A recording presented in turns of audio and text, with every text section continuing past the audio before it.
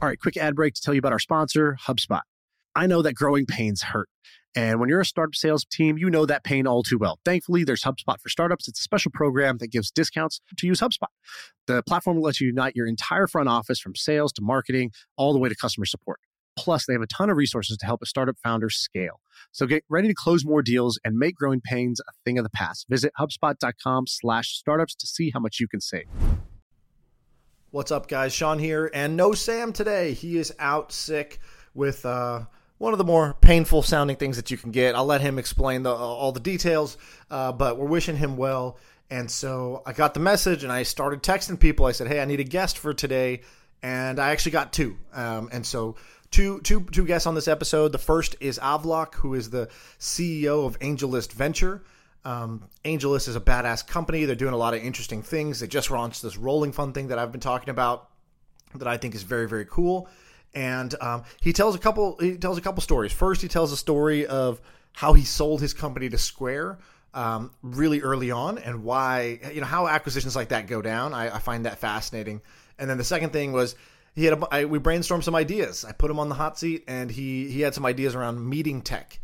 Because I think, a CEO spends a lot of their day in meetings, and, eventually you sort of look around and you say, I think this could be better. And one of the ideas in particular I think is quite good, a very simple idea that, I think has legs. The second guest is Xavier. Xavier's a good friend who was one of the first guests on the podcast back, in the first 10 episodes. He told he told about his past. Well, today he's talking about his present, which is what he's doing now with Enduring Ventures, a company both me and Sam invested in. And it's a company that buys companies. So if you like the episodes with Andrew Wilkinson or Brent Beshore, then you probably will like this one. Xavier goes into a little bit of detail on a couple of the acquisitions that he's made and how they went down, and what areas he thinks there's still a lot of opportunity. And you'll be seeing Xavier around on the podcast, I think, a little more. But this is a good chance to say hello. So 2 guests, 1 episode. Hope you guys enjoy it, and I hope you like the new intro music. Let's cue it up. Yeah. I feel like I can rule the world. I know I could be what I want to. I put my all in it like no days off. On the road, let's travel, never looking back. All right, we're rolling. I have a guest here with me. I'm excited. We've never met, so this will be our first, conversation besides emails. And so I have, I have Avlok Kohli here. He's the CEO of AngelList Venture. I don't know if you know this. You probably don't care either, but I've said for years. I remember 5-6 years ago, somebody said, if you had to be, I think they were saying if you had to be acquired by any company, but really what they were saying was like, if you had to go work somewhere, not run your own company, where would you want to go work? And I was like, I love what I'm doing, but if I was going to go get a job somewhere, and this was 6 years ago, I was like, I would go to AngelList. I was like, I think AngelList has probably the biggest opportunity of any company that I know of in a space that I care about, which is like, let's say, the entrepreneurial space. Because I just thought, man, they have at that time, it was pre-buying Product Hunt. I think you had I don't think syndicates even existed at that time. It could have, maybe it existed, but it basically was like AngelList was this platform connecting startups and angel investors roughly. That was like kind of roughly it. But I was like, it's kind of like LinkedIn, but it's like a LinkedIn that doesn't suck. And the community who uses it actually really loves it. And it's a vertical community that's like, creating a ton of value, which is like the tech sector. And so I've always really admired AngelList. So now you work at AngelList. How did you end up there? It looks like you had kind of like an entrepreneurial background. So give us like 2 minutes of your story of kind of the bullet points. How'd you get here? How'd you get to this being the CEO of AngelList Venture? Yeah, for sure. So I'll do a really quick background. I graduated from University of Waterloo. It's a university in Canada in software engineering. So that's my background. I moved to San Francisco 8 years ago, or actually, no, 2008, not 8 years ago. It's been much longer. And I actually moved here right when the Sequoia RIP Good Times memo dropped. I didn't quite fully understand at the time because I hadn't really participated in the internet economy yet. But I distinctly remember the feeling around the Valley. First few years, I'd worked for a bunch of different companies as an engineer. One of them is now the world's largest doctors network. Another one was a company that was acquired by StubHub. And then I just caught the founder bug, started tinkering with a bunch of different companies. And I launched a company in 2014. This was in the food delivery craze. I launched a company called FastBite, which was, interestingly enough, very quickly acquired by Square. And we closed the acquisition. FastBite was cool because you would basically be like, there was like 4 items available. It was like, you can get a burrito, you can get butter chicken, you can get like a salad, and you'll get it in 15 minutes for $10. And I was like, hey, that's great. I love burritos. And 15 minutes, I'm hungry now. And 15 minutes is the closest thing to now that anyone will offer. And like the guy's just driving around with these 3 items in his trunk, basically, or whatever. And he would just like, got the thing. So he didn't have to stop at the restaurant, was my understanding of it. And I was like, this is kind of exactly great. It. Yeah, and it was magical because back then the average delivery time was 80 minutes, and our average delivery time for FastBite was 7 minutes. So we were literally an order of magnitude better. You would beat the 15-minute estimate. I remember I was like, this is consistently faster than the estimate. And the food is like passable, like, all right, cool. I'm full. Yeah, exactly. But so did that really work? And did the company work? Because I know it kind of went away with inside of Caviar or Square or whatever. Yeah. So what happened was post-acquisition, Caviar delivery times were still 80 minutes. FastBite was still 7 minutes. And the thinking was over time, as your network density builds up, you have a bunch of drivers on the road, you can actually bring your delivery times down. And so the value of FastBite would go away over time. And so the integration itself was, you have your Caviar experience, you have a FastBite experience within the Caviar piece, and then over time you just transition into Caviar as the main way to get delivery. Right. So we really had an advantage, a speed advantage when compared against competitors, against other competitors. Exactly. So I was driving that. So FastBite itself as a name, we retained it, and then I was also product lead for Caviar at one point.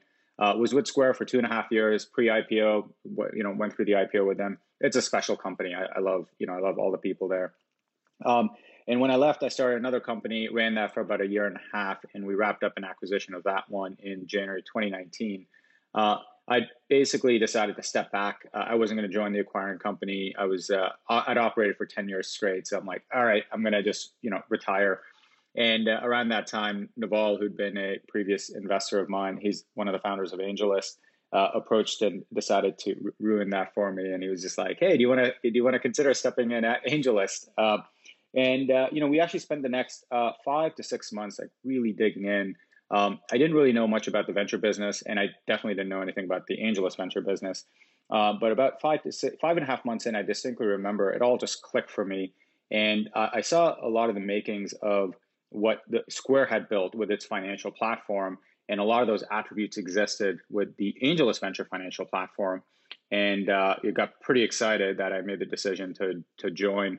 And I've been in the role now almost a year and a month now.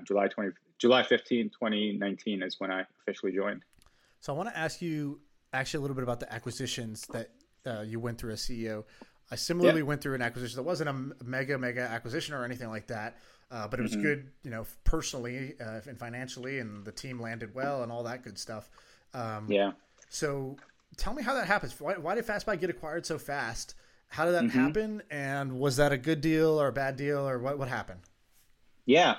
Ultimately acquisitions, my view of it, it'll happen if it is tied to a company's strategic priorities, right? So it has to always be tied to some executive's priorities or the company's overall strategic priorities. FastBite happened because to be competitive in the food delivery space, the Caviar needed to have a very fast delivery option, right? So something to stand out.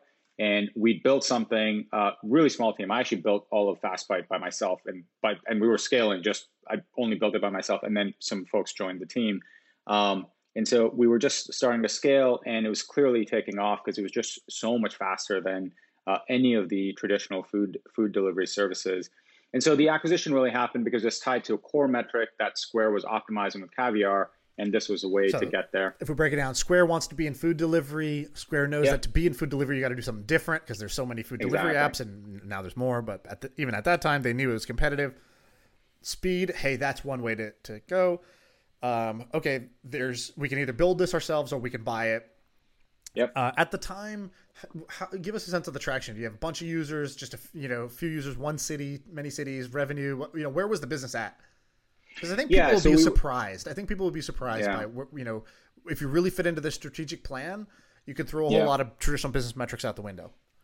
Yeah, and that's definitely it. I think it was definitely a combination of of the fact that it fit the strategic priorities as well as the team that built it and how quickly we built it. Talent ultimately is the hardest thing to find, especially talent that can truly launch new, unique ideas into the market. And we ended up just checking off all of those boxes. And so that's how it fit. In terms of where we were, we just come out of a beta, and we did have users. We had folks repeating. We were only in one city, but the experience was just so magical that it really took the sort of like, it really came from a product lens of like, yes, we need this and we need this team because this team executed on this super quickly. And it all this comes down to, a company can consider a build approach, right? Build internally. But as you walk through the build approach, you have to really consider, okay, who is this leader going to be internally that can truly go and do that? And then from there, who's the working team going to be that can go and do that? And then on top of that, you have to also bake in the cost that it takes for learning, right? So that's what ends up coming up. And I've seen this now enough times, of course, at Square, when I was on the other side of looking at different acquisitions. And of course, now that I'm running AngelList Venture, you're always capped by the team size and like really the leaders in the company that can truly drive new products. And so I think that it's interesting. This is a certain perspective that hasn't been shared broadly, but is actually very, very important to consider when companies start looking at acquisitions, right?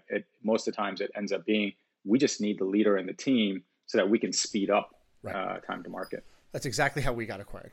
Literally, what you just said is a perfect articulation of it. No revenue, handful of users, but nothing that, it's not Instagram. Fundamentally, it's, hey, we have this strategic priority.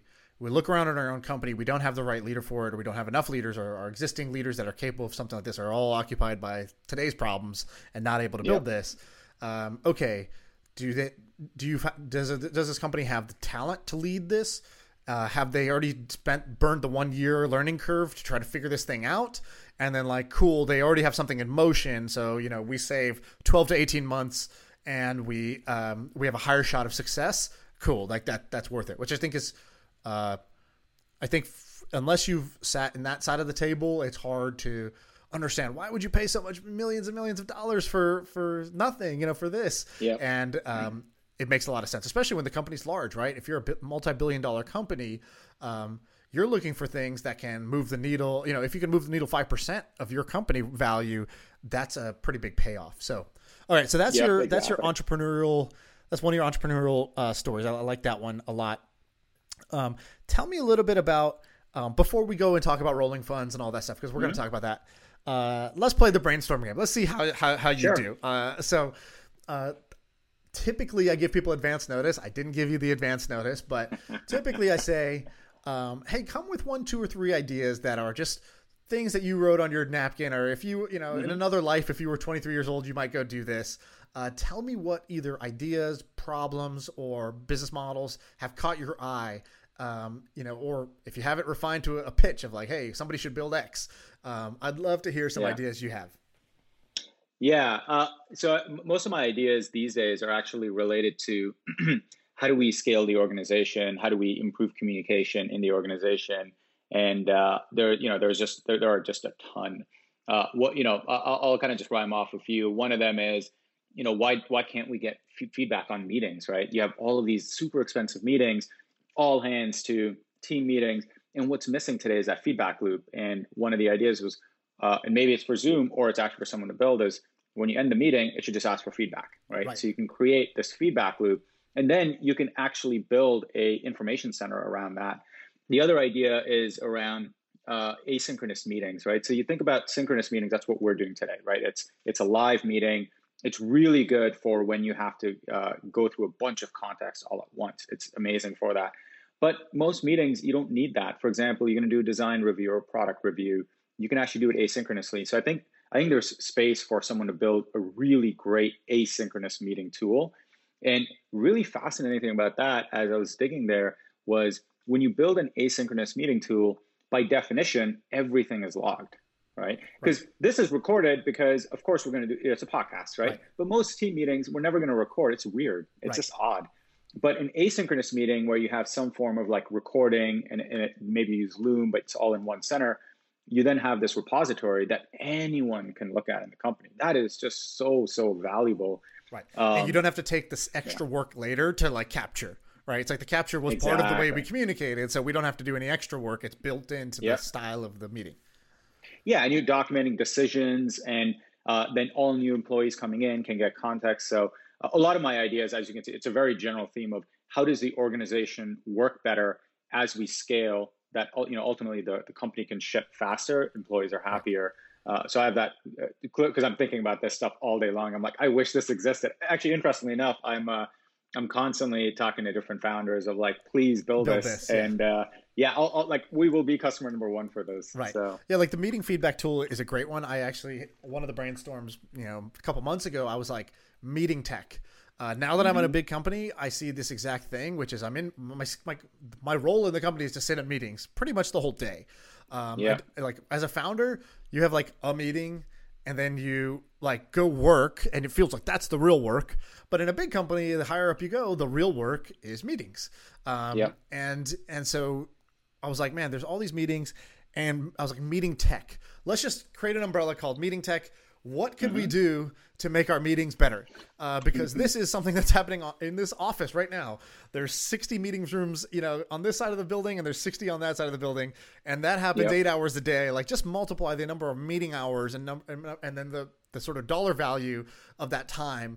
And if you can, create even 10, 20% gains in how effective those meetings are, again, effectiveness, not efficiency, then that would be like worth a lot. And so let's take the feedback one. I love that idea. Actually, I think that's that catches my eye for sure, because it's very simple, and I think it could provide a lot of value. Like like I have this product right here. Have you ever heard of this product? Levels.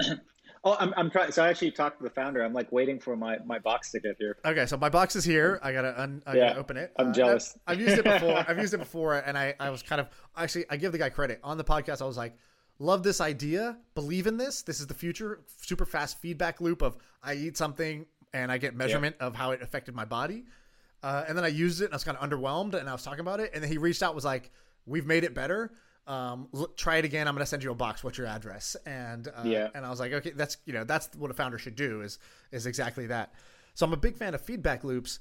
So what are the plot holes with this, right? I think of any pitch as a story. The story is, hey, we spend a ton of times in meetings. Hey, the way things get better is feedback loops. Isn't it weird that meetings have no feedback loop? Everybody walks away with a rating in their head of how that went, and whether that was a good use of time, and they have a bunch of energy, or if they feel drained and they feel like that was a waste of time, and the people running the meetings don't get that information.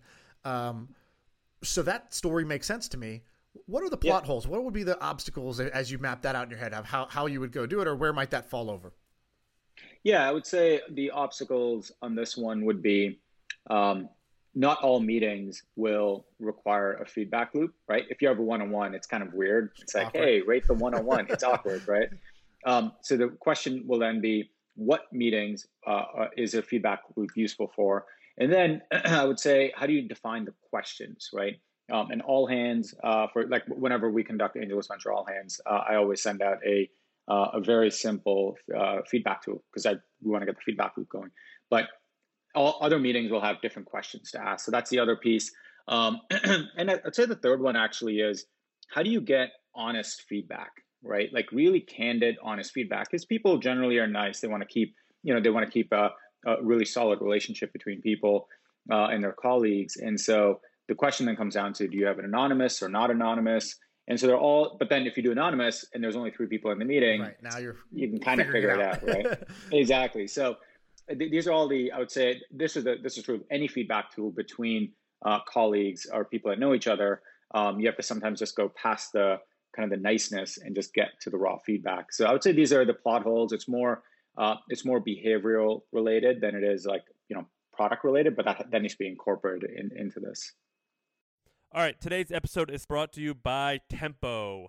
Tempo.fit is the website. I actually use this. I've used this for a few months now, And it's this machine that has a touch screen and this 3D sensor. And what it does is they give you weights, like 115 pounds in weights, and it's for strength training. So what it is it measures your body, and it sees how much weight you're lifting. It sees how many reps you're doing and how much effort you're putting in, what your heart rate is. It's pretty amazing. And then you have a coach on screen walking you through what to lift, how many to lift, what workout to do, whether you want to do a 20-minute, 10-minute, 50-minute workout. It's pretty amazing, but the best part is the leaderboard. The other stuff, all the features that they have, that's cool, but I'm obsessed with the leaderboard because it measures how many reps you're doing and how much volume you're doing, and you can compete with other people who have taken the same class. So it's made me want to work harder, lift more weight, or have more endurance. It's just pretty freaking fun. And the whole point of working hard is to have money so you can spend it on stuff that will make you live longer. And this product, Tempo, it checks that box for me. So they're our sponsor today. If you use the code Tempo Hustle, you'll get $100 off. So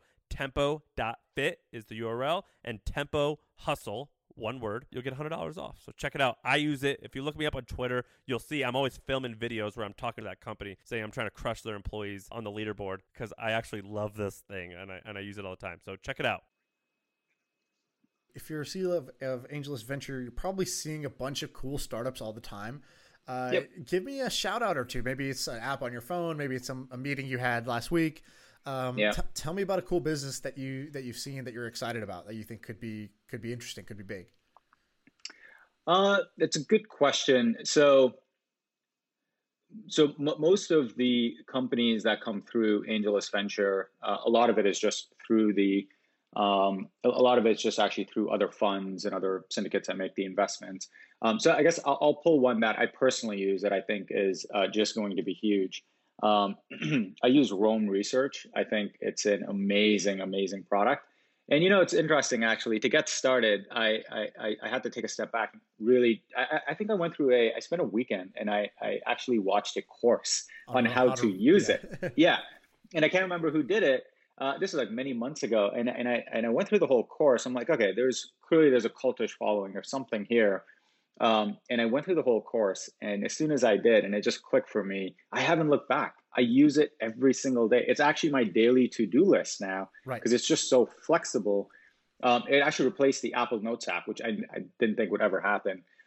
So just extremely excited about that company. And we're big fans of Notion at AngelList Venture. We, of course, have it across the company.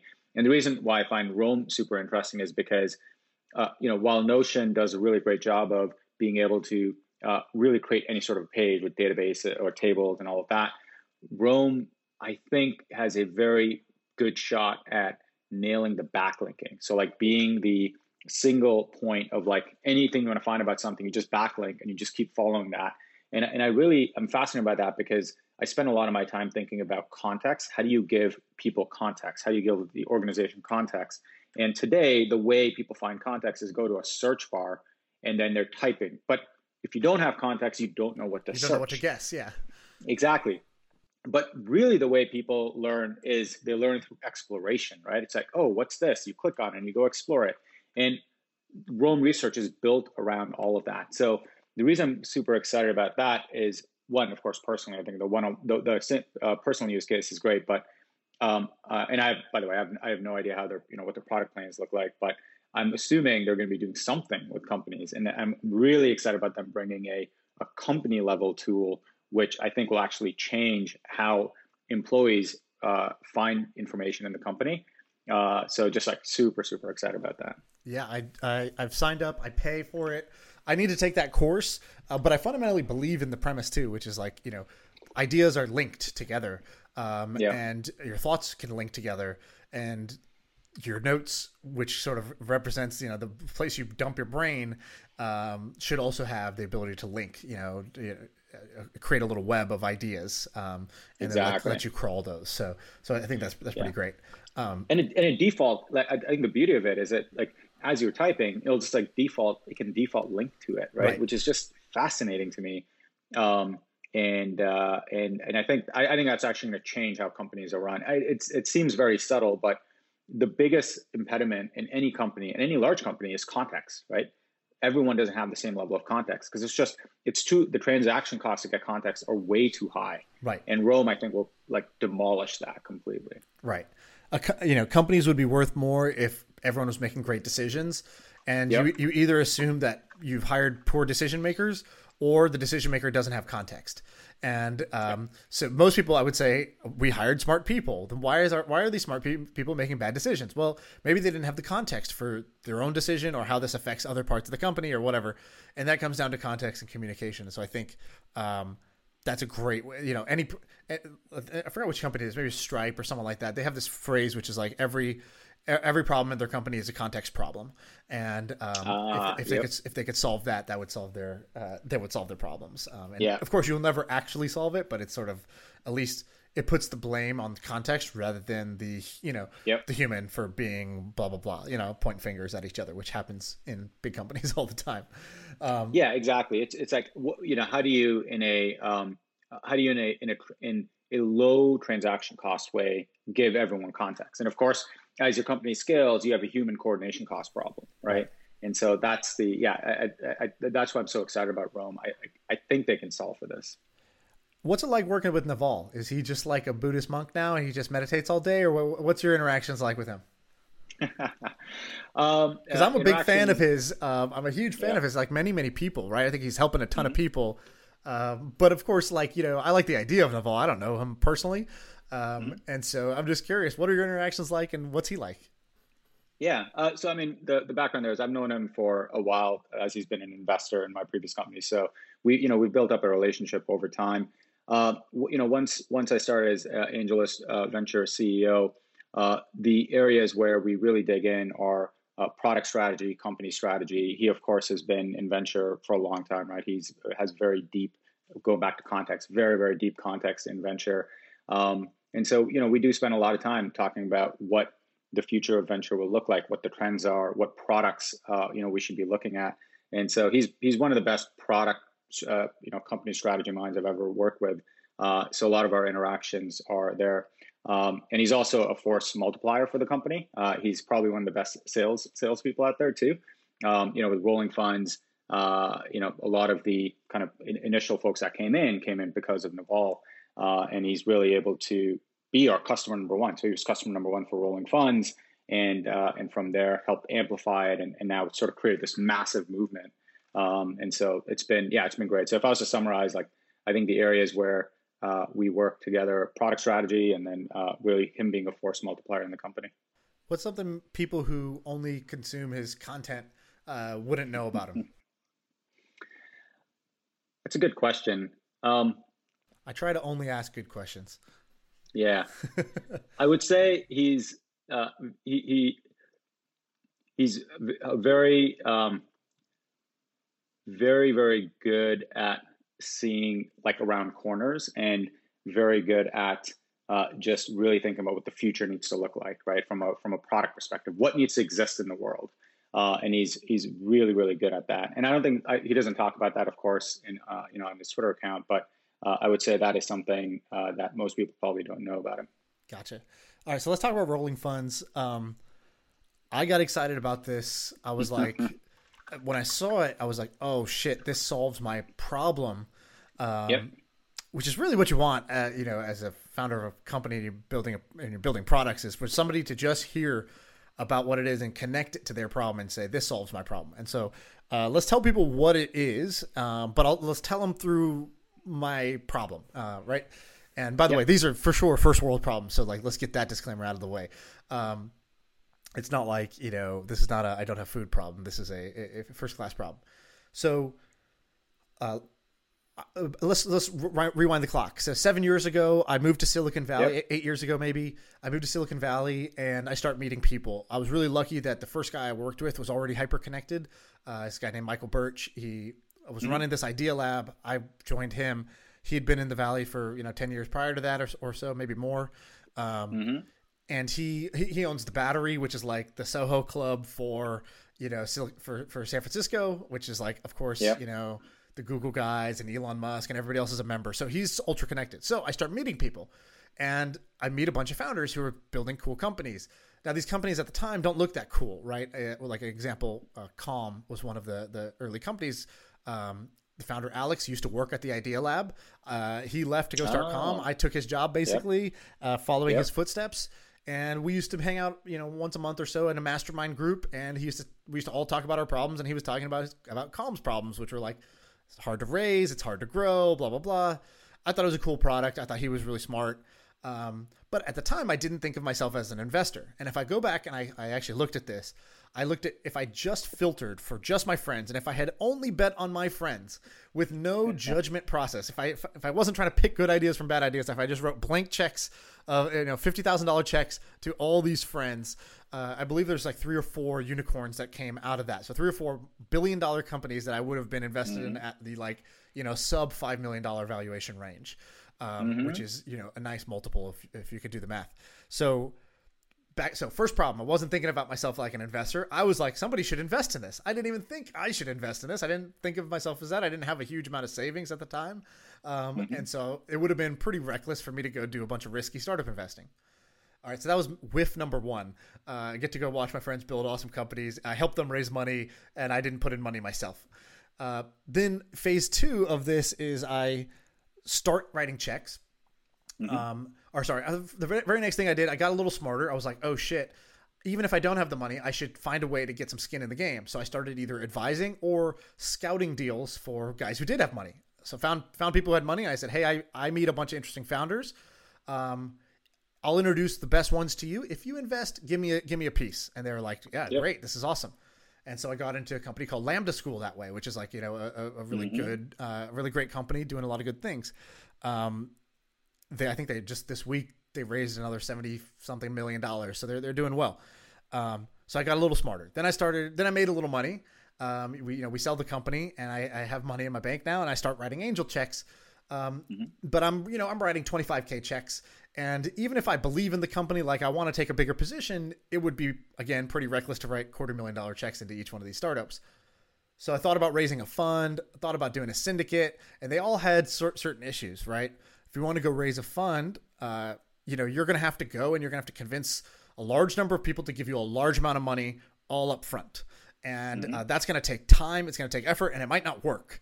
And, you can't partially raise the fund. If you get 20% of the way there, you're 0% of the way there. So that doesn't help you. Syndicates seemed cool. I started a syndicate, got a bunch of people to say they would back it. But on a deal-by-deal basis, I'd have to go ring doorbells again and say, hey, you committed money. You said you want to back my syndicate. Now's the time. I got to write this check. So are you in or are you out? And I didn't want to have to go re-raise money every single deal, although some people did it. So then this magical product from the heavens comes down called rolling funds. And the rolling fund lets me do 3 things differently. Number 1, I don't have to go raise all the money up front. So I can start a fund today. It can, just like any venture, it can start small and it can get bigger over time. And it can be viable even when it's sort of small. And so I thought, oh, that's great. I love that. I don't have to take 4 months, 6 months off my life to go raise a fund. I can just start today and then I can raise it as I go. And the second thing was, I don't have to go re-beg for money every time like a syndicate. The money that they give me is in the bank account. I can write the check to the founder as soon as I have it, as soon as the money's committed. And the last thing, the best part about all of it is I can publicly talk about my fund and solicit to get people to come invest in it. I have this podcast right here that, hundreds of thousands of people listen to. Great. Can we, I'm sure some of these people would love to be investing in tech. They'd love to piggyback on my deal flow and do none of the work and get some of the upside. They can write checks as small as, I think, $1,000 even if you wanted to, but my minimum would be a little bit higher. But like, let's say you can write checks as small as $5,000 per quarter. So that's, you're committing 20, 25K a year and you're in the game. You got a seat at the table, baby. And so this is why I love the rolling funds. How did I do? Is that is that a good story? Yeah, I love it. You know what? I'm just going to take this part of the recording and put it as part of our sales collateral. Done. Yeah, I don't even know why, but I'm so excited about it because I've wanted to do this, but it was never going to work the way things were structured before. And that's fundamentally kind of like what innovation does, right? It makes the inaccessible accessible to more people. And I think that's what you guys have done. I think you've made investing accessible for a GP like me, but also for LPs who can, invest small amounts of money into these funds. So I think that's a pretty noble cause to be working on. Yeah. How did this come about? Yeah. So, taking a step back, what we think deeply about is we think very deeply about what is the biggest area of friction for our customers, right? And everything you just described as a GP doing syndicates or even a traditional fund is exactly it. It's the fundraising process, right? The fundraising process just has too many steps and it takes too long today. And really a traditional fundraising process is, one, you probably need to know someone who's going to write a large check, right? They're the anchor that they have to come in. Then you're going to spend 6 to 18 months, depending on how much you're raising, and then you lock the fund down, and then you have to deploy, and then go through the whole thing again. And we were essentially looking at this and going, all right, if we're going to pick one thing to really focus on solving, it should be reducing friction for fundraising. And when we think about reducing friction, what we're really saying is, hey, rather than going through all of these steps to raise capital, can we remove these steps, right? What can we do to remove? And by the way, that is innovation, right? Innovation is, let's take away some of the steps and boom, you've got something magical. Just using an example from Square, when Square launched payments with a little dongle, the real innovation there was that they removed all of the steps that a merchant would have to go through to start accepting payments. Right. In the previous world, you actually had to get on a phone, you had to do a credit check, fill out these paper forms. It was insane. I remember this. Square just said, I owned a restaurant, and my very first company was trying to build the Chipotle of sushi. And we were like, hey, how do we take payments? And there was like these archaic POS systems. And then my co-founder was like, hey, we should just use this Square thing. And he filled out a little form on the internet. And then I don't know, 5 days later, this dongle appeared and we could take payments. And I was like, that's how this should be, Exactly. And the interesting part is those steps that were removed didn't just magically go away forever, right? Those steps just went to Square. So Square took on that complexity and used software to be able to innovate. And there's actually this really good book called The Innovation Stack. It's by one of the founders of Square, Jim McKelvey, where he talks about this exact thing where when you remove steps and you're innovating, the company takes on the complexity, but then when you're a software company, you build software to improve it. And so, similarly, as we looked at the friction here for GPs, it was really around fundraising. It's just like constant issues around that GPs go through with fundraising. And we took a step back and went, all right, how do we solve this? And Naval, kind of going back to, he really, really brilliant at product and product strategy, was like, well, I had this idea a long time ago of why do you have to go lock the fund down, right? Why do you have to go through this process, lock the fund out, and then do it again? Why can't you just keep accepting capital into a fund structure? And so then we started looking at, well, that's actually a good point. Why is a venture fund structured this way? Why is a traditional fund structured this way? And it turns out that the venture fund structure actually started in a world before software. It was built in a world before software. And rolling funds are what a venture fund structure would have looked like if it was built in the age of software. And so that's what we did. We actually just took a look at it and we went, wow, we can actually make this infinitely flexible fund structure that you can now accept capital anytime and you can keep raising into it. And so what that did was those characteristics caused us to be able to compress the number of steps that someone has to actually go through to raise capital. And the rolling fund structure was born. And so what's fascinating is if you want to do a traditional fund, you could actually add constraints on the rolling fund structure and voila, you actually have a traditional fund, but you don't need to anymore. That's the beauty of it. And so that's what we, as soon as all of those pieces clicked, because we built such deep banking infrastructure, accounting infrastructure at AngelList Venture, we were able to go from idea to ship within months. It was very, very fast. Again, it's very complex because you have to build all the software automated. Most traditional funds are actually done through people, right? You hire lawyers, accountants, and then they have to sit there and do all of this complex math through spreadsheets. That's actually what happens today. We are able to do all of that through software. Right. Yeah. When you take money from someone, there's the sort of KYC, AML compliance, know your customer, right? You guys handle that, right? When you invest in a company, if you're creating an SPV of just these investors investing in just this company, again, you would need lawyers, you need to create the documents, you need to figure out if this is right or wrong, and you guys sort of made that not even a button you push, essentially. It just happens. All right, so I've given the love letter and the commercial for it. What are the downsides? What are the fair criticisms of rolling funds today? What would you say are some of the downsides and or fair critiques? Yeah, that's a good question. So we've spent we spent a lot of time really thinking deeply about the rolling fund and comparing it to traditional fund structure and making sure that the way we built it was was Pareto superior to traditional funds. So with that in mind, explain what that means. I would say, what is Pareto superior? Yeah, Pareto superior. How do I use that in my day-to-day lingo that will make everybody think I'm super smart? Yeah, it's basically, it goes back to what I was saying earlier, where a rolling fund structure is actually a structure with infinite parameters. And so you could create a traditional fund out of it, and that's a subset of a rolling fund. Right. But then you can actually get all of the flexibility. And so because of that, a rolling fund structure is a superior structure. And that's the thing. It's actually ultimately a venture fund structure. So when there are criticisms of it, people are comparing it to traditional funds directly as like there are these trade-offs, but in reality, actually, you can do a traditional fund, right? And I think we can do a better job of explaining it. And we're going to be announcing something pretty soon at AO Confidential, our annual conference. But we can definitely do a better job of explaining this to the industry. Now, I will say that the drawback, and this one is actually a very temporary drawback, is just it's a new structure, right? So as you're talking to LPs, there is some additional explanation of exactly what a rolling fund is. But that was true, I would say, 4 weeks ago. But then this whole thing just blew wide open, right? It actually was on the back of Sahil announcing his rolling fund. And then from there, it just sort of struck a chord. And what happened after was just fascinating. I mean, we have so many community posts that have come out of it. So many people looking at it, creating analyses from every angle. And now I would say that a lot of people know what it is. So this particular drawback is actually decreasing day by day right now. But it is a new structure, right? It's something that people have to wrap their head around. When I looked at it and I was like, okay, do I want to do this? I told you all the things I loved about it. The one thing I thought was a drawback was the fee structure. So let's say I go and it seems to me like every quarter there's a fee, and there's a sort of a minimum fee, which is either X percent, I think it's 1.5% or something like that, 2%,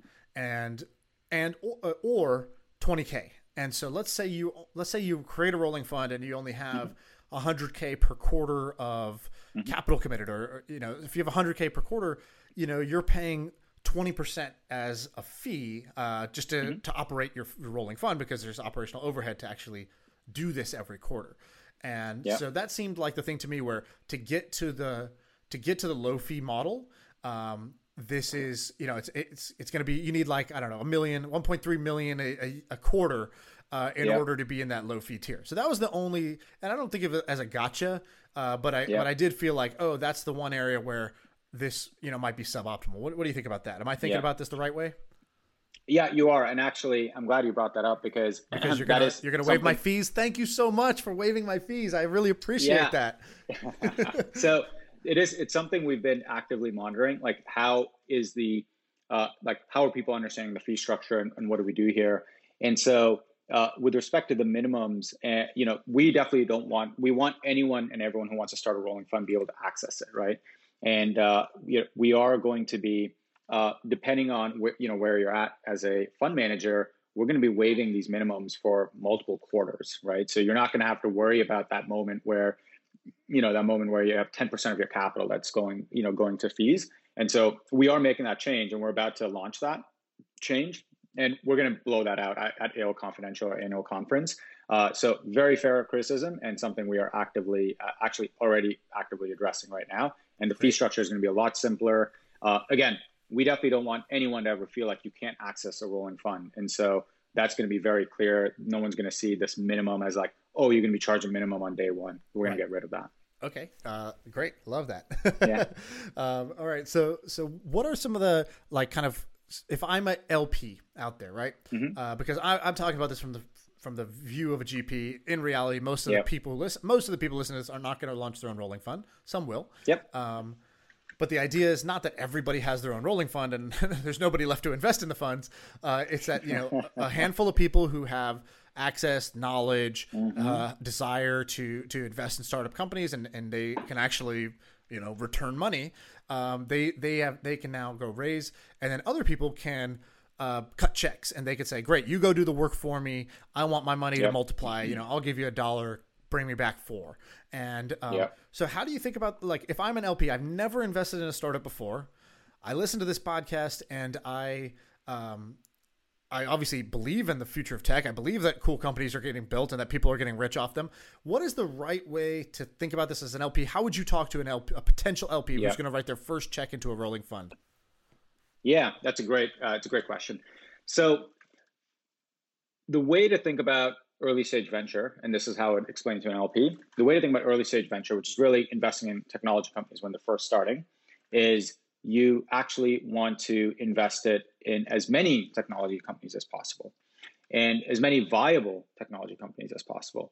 And so you don't want to be sitting there doing deal by deal picking unless you're prepared to do many of them and you have the judgment to do many of them and you have the access to do many of them.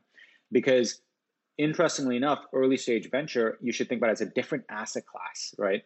Just like public technology companies are a different asset class, so are early stage venture. And by the way, we've actually published data on this now. We are quite possibly the number one source for data because we are seeing such a large percentage of all the deal flow now. And what we see very clearly is that what you want in an early stage venture portfolio are as many investments as possible in viable companies. And so as an LP, as you're looking to grow your capital, you want to first and foremost believe that the GP that you're investing in has access and has good judgment. And if those two are true, then you want to invest behind them because you're going to get the diversification that you're looking for, meaning the many companies that you need to invest in, that your capital has to go into from them. And that's it, right? That's the beauty of this. And the nice thing about the rolling fund is, as an LP, you get to re-up or kind of decrease if you want. And as a GP, you can set minimum terms, right? So let's just say I'm an LP and you have your rolling fund, and I say, Sean, you know what? I'm willing to commit for a minimum of 1 year, but I'm going to commit $50,000 for the 1 year because I don't quite know what your deal flow is going to look like. So I'll commit $50,000. You have locked in capital for the next year, and then you make a bunch of investments and you send an update for whatever you can share, of course. And I see it and I'm like, whoa, wow, Sean's amazing. All right, I'm going to re-up. I'm actually going to increase my commitment from 50,000 now to 500,000, right? And that's the beauty of a rolling fund. You can actually increase your commitment when you start seeing exactly, how good the GP is. So you're essentially opening up the pool to many, many more LPs that they may not be ready to make a large decision yet or any decision yet, but it's fine. They can just come in the next quarter. That's the beauty of this. And by the way, we're seeing this, and it's great when you see that. You just see someone go from investing, 250,000 to like 750,000. It's like, whoa, all right. And that's what's happening is they're building conviction in that GP. In a traditional fund, you'd have to wait the 2 years, right? And then maybe you can get access to the next fund. I'll give you an example. I'm actually an LP in a traditional fund where they've made some fantastic investments, but I just didn't feel comfortable making a large bet because I don't know who they are. I don't really have any context. But they've just made fantastic investments. I'm sitting here going, please get on a rolling fund. I would love to give you more money. Right. So that's the beauty of this for LPs. And what are like the, you said a couple of things in there that I think would be helpful to give rules of thumb. Not even rules, just like, one man's opinion of what these should look like. So you said two things in there that I think are interesting. One is many companies. So a GP should be investing in about how many companies. Again, we should also just define. When we say LP, that just means person giving the money to the fund manager. The GP is the fund manager who's deciding, going out and meeting startups and investing in the good ones or as many as they want. Exactly. So what do you think is the right, let's say, what is the right number or minimum bar around how big the portfolio should be? Yeah. So I would say you definitely want at least 15 to 20, right? I would say that's a good number. I would say 1 to 5 is way too, especially when you're dealing with early stage, right? Like pre-seed, seed companies. You definitely want 15 to 20. And ultimately, as you're investing more, meaning if I'm investing for a minimum 1 year, I'm actually hoping that the GP is actually going to make a lot more of those investments, right? Rather than 15, 20, maybe it's going to be 25 or 30, right? That's a good amount of exposure as an LP. Right. And then the second one is return. So, okay, I kind of know the stock market, they say, 7% historical, average return. if I give, let's say my rolling fund, right? My rolling fund's called the All Access, Sean's All Access Fund. I give $100 or whatever the number is, but let's use 100 for simple math. I give $100 across the 4 quarters. Obviously, I can't get that money back right away. It's going to be put into illiquid startups. So I can't go and just say, hey, tomorrow I want to go buy a car. Give me the money back. The second thing is, what should I be thinking about is good? What is winning? And what type of return am I looking to get? Give us kind of like the bear case. Here's like the minimum of what worked. Here's base case, and what's the like outstanding returns look like for these types of funds? Yeah, it's a good question. I would say that the bear case, and again, this is all dependent on the GP, of course. The bear case is your money is locked up and you actually get below what you put in 7 to 10 years from now, right? 1x or below. That's 1x or below. That's a complete bear case. I would say the average case, and again, average is we're not talking about the math term. We're talking about you're just kind of trying to give somebody a ballpark to understand. Yeah, just a ballpark. Yeah, I would say the average case in terms of just in terms of what we think will be good is you get it a little. You will definitely want to beat the public market, right? Otherwise, you're comparing it against a highly liquid stock market versus an illiquid, a private market. And so I would say looking at what the public market returns are and being above that. And then the bull case is, and again, I'm sort of, looking at some of the really outstanding firms, but you start getting into, 7x, 10x, 15x on your money. It can even be higher, right? It really depends on how many winners you have in the portfolio. And by winners, I mean unicorns, decacorns. And by the unicorn, just for everyone, is a company that's worth $1 billion or more, decacorns worth $10 billion or more. And I would say the interesting thing is right now, at this moment in time, tech is having its moment, right? Because we're all just stuck at home, and we're all stuck at home. We're essentially being pulled forward into the future by so many years that all of these needs have essentially been accelerated all the way from food delivery, grocery delivery to working from home, asynchronous technology. There's so many things that have just been completely accelerated. And what we're seeing in early stage venture is just an explosion in startups, just an amazing, like all these founders are just starting companies right now, and they're amazing companies that they're starting. And so what you as an LP want, and like what you should be thinking about, is how do I get my dollar in a company that is going to become big, right? It's going to become a future unicorn or decacorn. And if the GP in the rolling fund that they're investing behind can get access to these companies, I think you mentioned, below 5 million valuation or 10, this is like pre-seed, seed stage, then your money will actually multiply very, very quickly. And so that's ultimately what matters, right? Returns, if you take all the winners out of a venture portfolio, it's negative, right? So if you take any unicorn or decacorn out of like any venture fund's portfolio, the returns are completely negative. And what that really means is you're dealing with a power law here where you're making, let's say, 20 investments, and you're really looking for 2 or 3 to become really, really big. And all of your returns are dictated by that. The rest of them will likely either go to zero or they'll just be a zombie company. And that is just how venture works. And that's just the type of industry and the type of asset class it is. And which is why, again, as an LP, you actually shouldn't do deal by deal picking, right? It seems like it's great, but unless you have access to the best companies and you have judgment on which companies to invest in, it is actually just better to put your money behind someone like you, for example, who has access. Right. And it's like, Warren Buffett has this thing. Oh, hey, Warren Buffett, what are the rules of investing? What are the basic principles? He's like, rule number 1, don't lose money. Rule number 2, don't forget rule number 1. And venture, it's like the exact opposite. It's like, be prepared to lose money, 80 to 90% of the time. And then when you win so big that it's 100x or more return. And it's such a foreign thing to a lot of people. I know a lot of people who have reached out being like, hey, I want to invest in your thing. And they maybe do real estate. and they're not used to losing money on 8 out of 10 deals. That sounds crazy. That sounds like doing a bad job. But like, they're also not used to a project returning 1,000x. And so that's when you blend it all together, you end up with this thing where you're getting maybe a 20% IRR or a 30% IRR or even a 40-50% IRR, depending on how the fund did. Yep.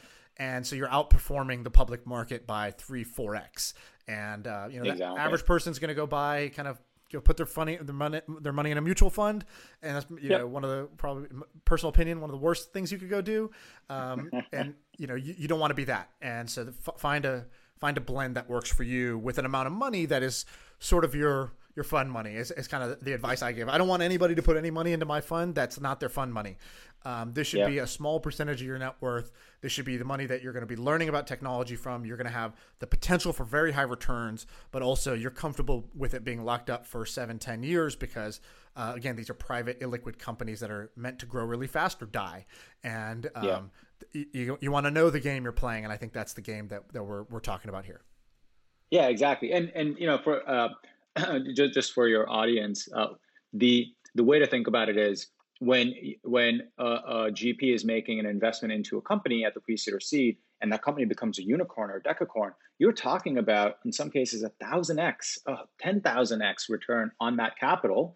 And that's how to think about it. It's complete power law dynamics here, where you have one investment or a couple of investments that scale up so quickly that it actually doesn't matter. Like, all of your other investments literally do not matter.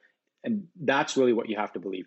Is this GP going to have the access and judgment to find these companies? If the answer is yes, write the check. If the answer is no, don't write the check. Right. That's it. Love it. When is my fund going to be live? The most important question. Yeah. Is it ready? Sounds like it sounds like you've pretty much filled out everything that's needed. So we're excited to go live with it. I'm super excited to see you see the fun page and see how you promote it. Yeah, me too. All right, cool, man. I appreciate you coming on. And where can people find you? Find more information? Plug whatever you want to plug to send people your way. Sure. You can find me on Twitter. I'm usually talking and responding to people about rolling funds. Twitter.com/Avlok. To find out more about AngelList Venture, what we're up to, you can go to angel.co, angel.co/venture. Awesome. All right, man. Thank you so much. Great. Thank you. Cool. Yeah. I feel like I can rule the world. I know I could be what I want to. I put my all in it like no days off. On the road, let's travel, never looking back. Okay, what's up, guys? Sam is out today with a painful kidney stone. So, pour one out for Sam. I think that's probably one of the most painful things. But got a guest who's going to pinch hit for us, and he's amazing. He was actually on the podcast, I don't know how many months ago now, but I think you were in the first 10 episodes maybe. Is that right? Yeah, I'm in the deep cuts. I'm in the back of the record shop. Right. Only the OGs know. So Xavier Helgesen's here.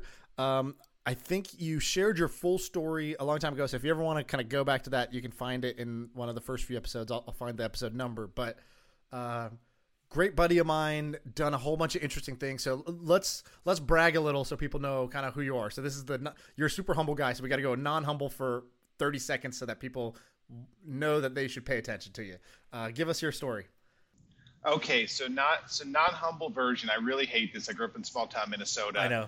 He's like holding a stress ball just to do this. This is really so. Bootstrap Better World Books from $0 in the back of a community center to $70 million in revenue. Our initial capital was $35, which you can hear about on the old podcast. Got a Skoll scholarship to Oxford to get my MBA, so I spent a year there, and then spent the past about 8 years before I started Enduring Ventures trying to bring solar to the mass market in Africa. So started a company that serves about 1 million people. Investors included Tesla, General Electric, DPL Partners, Helios Partners, 100 million in equity raised, 50 million in debt raised. Really revolutionary products. Probably the most revolutionary actually is just rolling out now. So that was a lot of what I did before I. And is it accurate when I say, because I say this all the time and I have no idea if it's accurate, that you are the largest solar player in Africa? Is that correct? Yeah, to my knowledge. Great. To my knowledge. Like the analogy is sort of like you guys have this Powerwall sort of thing. Like if you've seen the Tesla Powerwall, I saw the one you guys have in your office, and it's like a slicker, better technology, better looking, unit that goes into, people's homes, and it's kind of revolutionary. Yeah, no, it's really democratizing the ability to generate and store your own energy, and especially, I'm sure a lot of your listeners are in the developing world. I actually got a message. One of your listeners is in Nigeria. She messaged me on LinkedIn. Amazing. And it was awesome. And she had some marketing ideas for our Infinity product. So I was. So the three things I think you're super unique at. One, the two big ventures that you started. One was Better World Books, and the other one, Zola Electric, they're both social impact, but they're not. So they both had an amazing sort of benefit to humanity while still being really good businesses. And you're like a total business minded person. I often find that, folks that come really from the social impact world, I sometimes find it hard to connect because I just have, more like a ruthless capitalist mindset. But I feel like your brain has both chambers in its head. Well, I think the ruthless capitalist is really the fundamental part of it. I hate to say it, but it's like I'm like a Catholic ruthless capitalist, So I've just got this kind of like Catholic social justice bone in my body, and it's always been a thing for me. Right, and so we'll talk more about some of the other interesting bits. I think one other interesting one is you're the first CEO I ever met who was like, I feel like in another life I should have been a CFO. You like love finance, you love structuring deals, you love all of the bits that I know most CEOs, even really great CEOs building great companies, we are totally oblivious to this stuff. And, you like you said it with your previous company, 100 million in equity raised, 50 million in debt raised. And now with what you're doing with Enduring Ventures, where you're buying, profitable companies, you're buying beautiful businesses, and you're plan to hold them for a long, long, long time. You are tapping into that in a bigger way. And so without even talking about that, I'm just going to plant that seed. And I think as you tell certain stories, people will realize, oh, that's cool. That's a superpower when you have this sort of CFO brain living in a CEO body. I think that's kind of a hallmark for you. And if there's anybody else out there who relates to that or wants to get good at that, I think you're a pretty good model. I know for myself, I've dug in and learned more because when I hear you talk, I'm like, oh shit, I don't know any of this. This is like a foreign language to me, but I can see kind of the amazing results he's getting with this. I need to get stronger at this thing I used to kind of brush off and try to delegate as much as possible. Yeah, it was the fundamental thing. So I struck a few deals with Better World Books that were just not, they're just not great financing deals because I was kind of naive, and it kind of put a chip on my shoulder in a way. It was like, okay, well, I can be as good at technology or as good at like starting e-com or whatever, but like, if some finance guy is going to make all the money, right? if he gets a better, if I don't understand the deal, he's going to be, get the better of me on that. And also I just realized that a lot of stuff I wanted to do in the world needed money in it, and I needed to just be able to understand how that worked. So part of it was the MBA, but then a bunch of it was just honestly just learning from some really good CFOs that worked for me or worked with me over the years too. Right. And so let's talk about ideas or businesses. So I'll let you pick which direction you want to go. So we can talk about some interesting opportunities, ideas, or spaces that you've been noodling on, or you think, hey, somebody should go do that. Or you can talk about maybe some of the companies that you either looked at or bought recently. Pick a path. Let's choose your own adventure. Oh man, so many places to go, Sean. Okay, so we'll talk. You and I, before we got on, we're talking a little bit about Up Council. So I just want to tell this story. I just want to tell a story because it's really cool. It's really cool, and I think it tells what we do at Enduring Ventures a bit. And so, I'm a big Warren Buffett geek. I'm sure as many of your listeners are, and so, I had a little bit of a walk in the wilderness in the past kind of, really before I would say 12 months ago, where I knew I was going to transition out of an operating role at Zola. I'm still a board member, and I was going to say, well, what do I want to work on next? Do I want to go try to, be the CFO to help somebody take their brilliant product public? Do I want to start something new myself? And I got very, very into the world of acquiring profitable businesses. Had a great lunch with Andrew from TinyCo. We were talking about Better World Books of all things. In Canada, or look at it. Where did you have this lunch? Yeah, I went up and saw him in Victoria. You go see the Oracle where he sits, right? Right. So the Oracle of Victoria. he is. And he and Chris are so cool, and they're just hanging out in Victoria, having their coffees, making acquisitions. It's really. I actually have some friends up there. They're slight detour, but there was a company called ABE Books or Abe Books that Amazon bought a long time ago. That's the leading antiquarian marketplace for books on the internet, and it's still run out of Victoria. And so I used to go up there all the time and see those guys. And Victoria is like one of the nicest places in the world. Like I can see why he doesn't move. Right.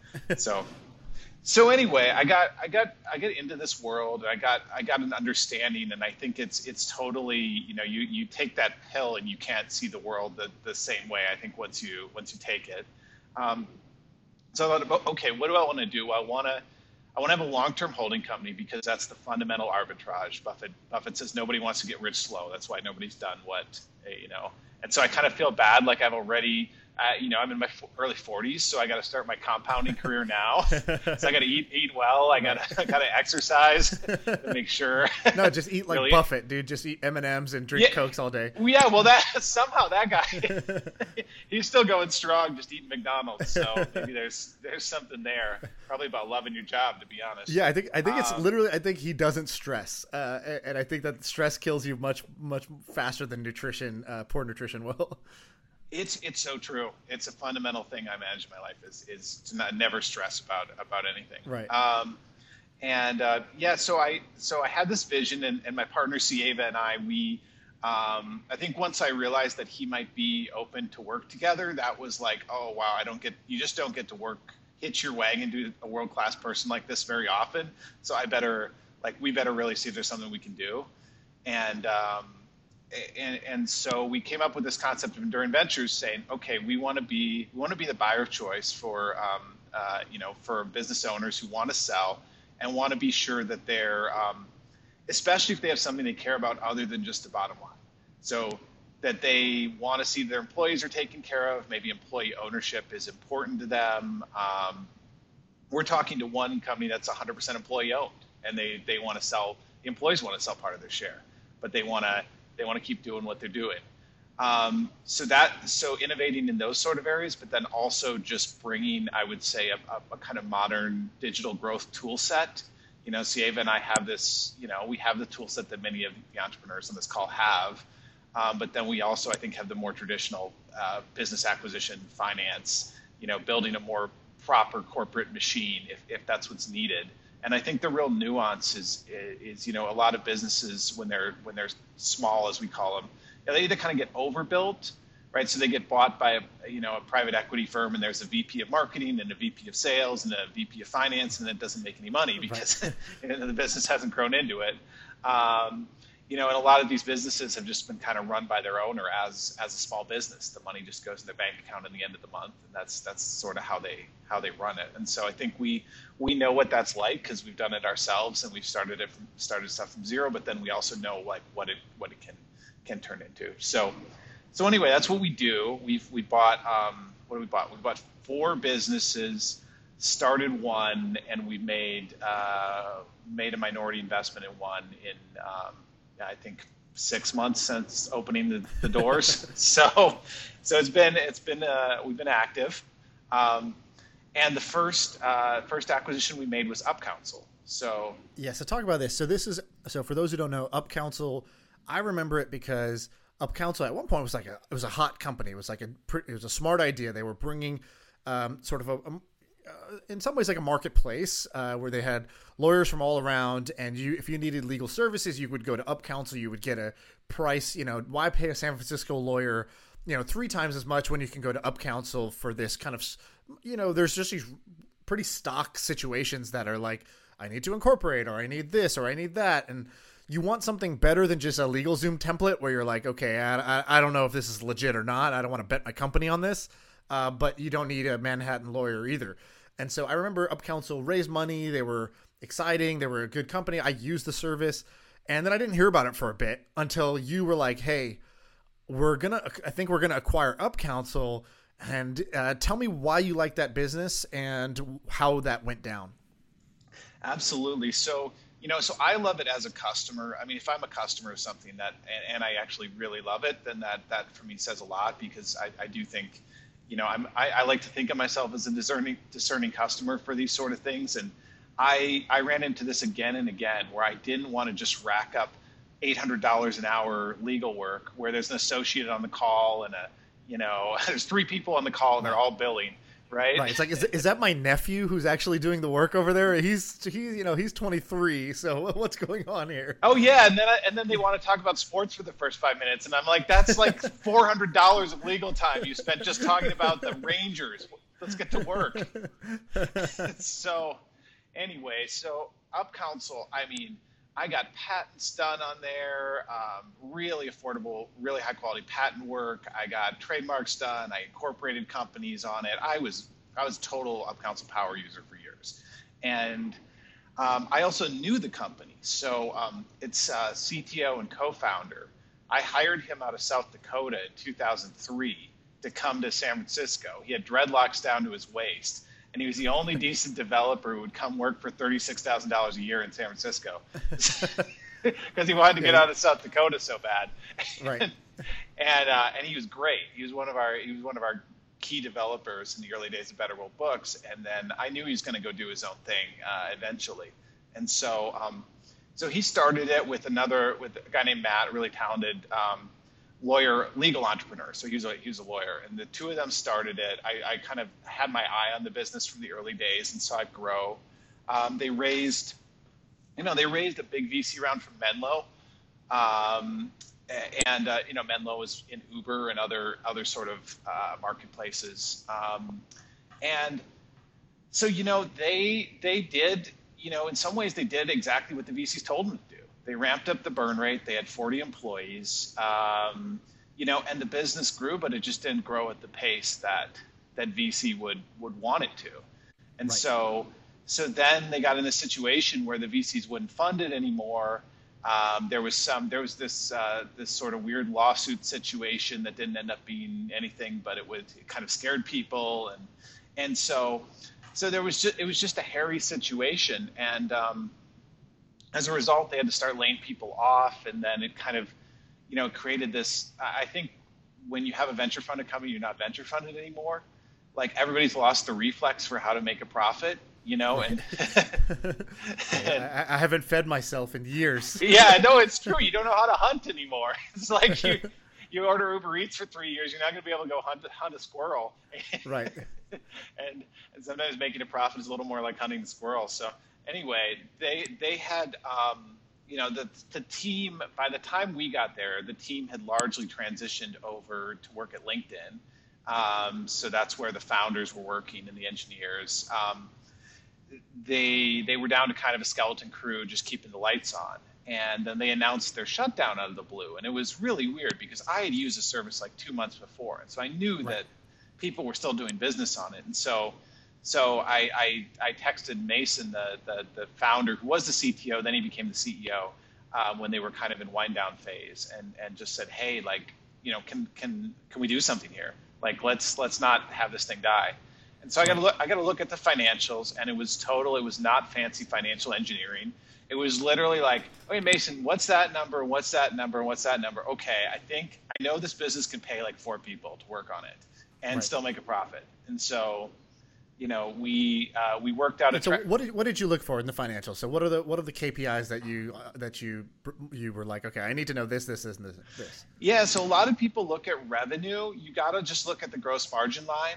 Like, that's where all the action is. And then you got to understand, like, are there any like embedded costs, like Amazon Web Services hosting or other expensive SaaS contracts or products? Like, so to me, it's like, okay, what is the gross margin dollars that you have to play with to either make a profit, pay employees, or lose money, right?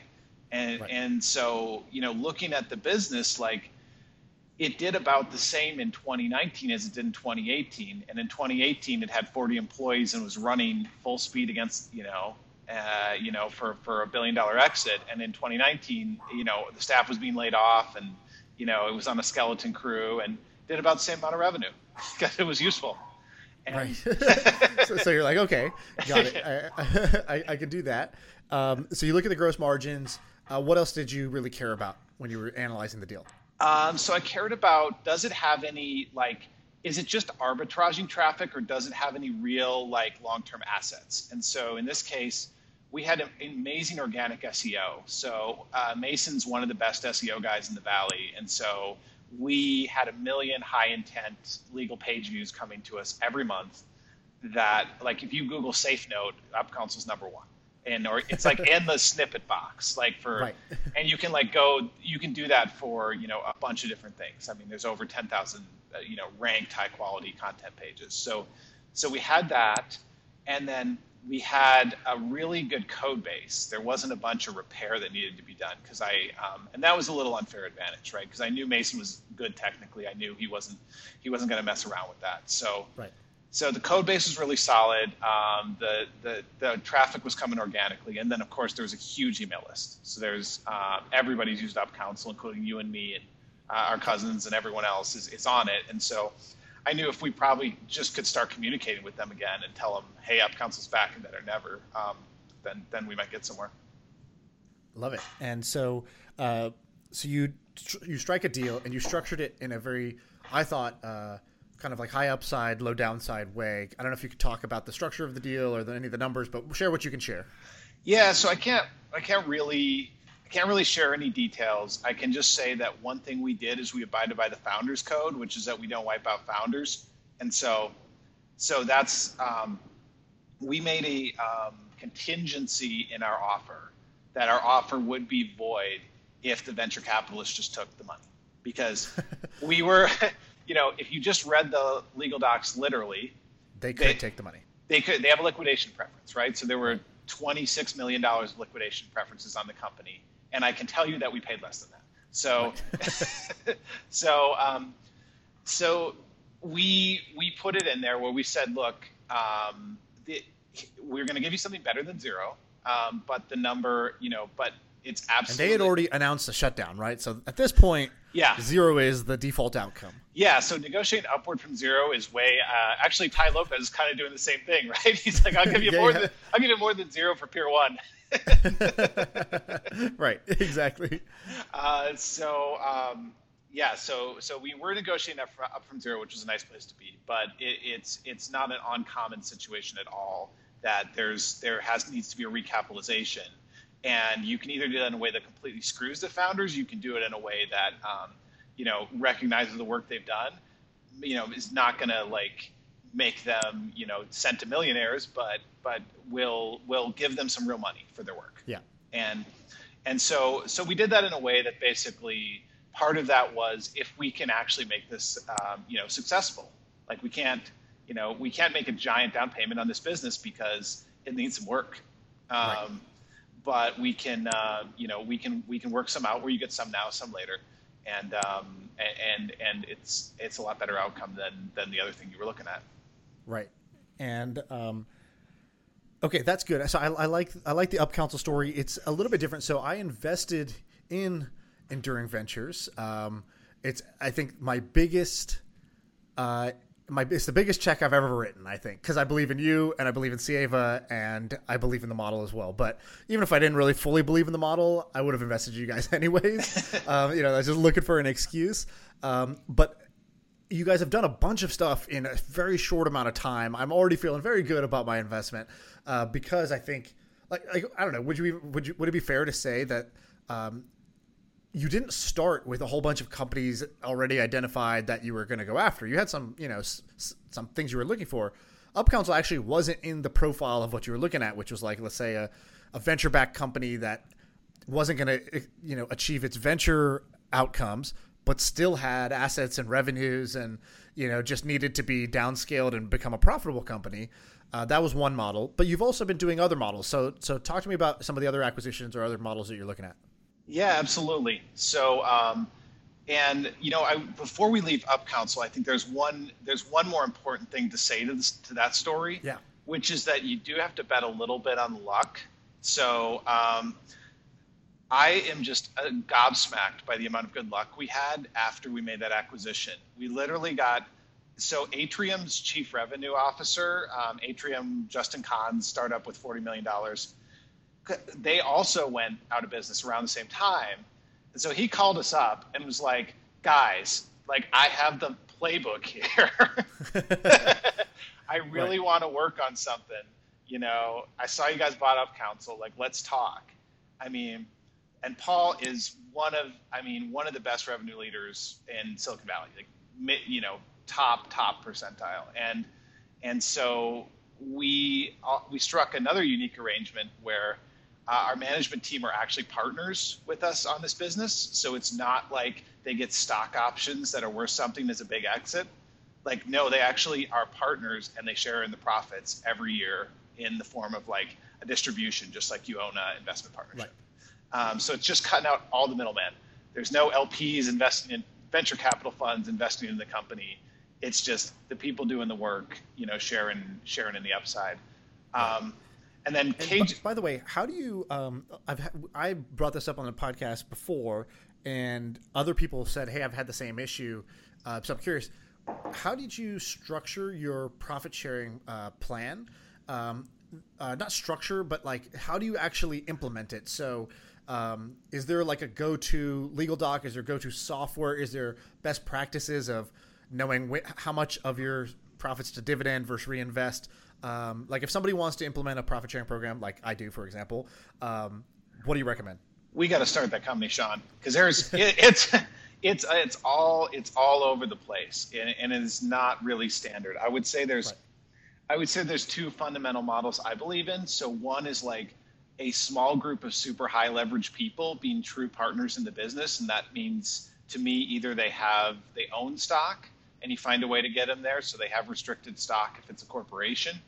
And there's some plan for how that corporation pays out its dividends if it's profitable, or you structure it as a partnership taxation model where people have a partnership interest, which isn't that hard to do. And then, you know, they get a K1 at the end of the year, and then they literally get distributed a share of the profits. And so in that model, you have to be sure that you can pay their taxes, because you don't want to say you have a $400,000 profit and here's no money because we're reinvesting it all. So you have a $100,000 tax bill or a $200,000 tax bill, right? So you have to be confident in the profitability. But I think that the key to all of it, and this is going to be my CFO hat, is a real financial plan that everybody believes in. And then you look at that and you say, okay, well, what would be fair if we did better than this? Because the baseline, it shouldn't be like you get a bonus for just going from point A to point B, right? For the expected outcome, yeah. For the expected outcome, right? So the problem that a lot of entrepreneurs do is they build a business plan that's like, oh, well, my financial model says I'll 5X this year. Right, super optimistic. Right, but like, what is an actual financial plan, like with known metrics, known conservative assumptions, contingencies for things to go wrong, and then that's your baseline. Okay, company's going to make $1 million this year. Okay, well, what if it makes $1.5 million? Is it fair that the management team gets half of that extra? Is it, you know, do they get some base bonus that they hit if we hit plan?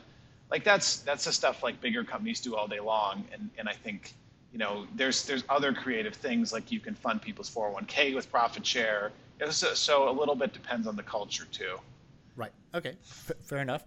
You were, I don't know if you had anything else on UpCouncil, or you were talking about luck a little bit. I don't know if there's anything else. Yeah. So then our CEO, so she ran a Y Combinator backed startup for years and is kind of a product genius. And so just happened that like both she and Paul, our chief revenue officer, and Danny, our chief operating officer, all wanted a flexible lifestyle and they wanted autonomy. And so Danny lives in Barcelona right now.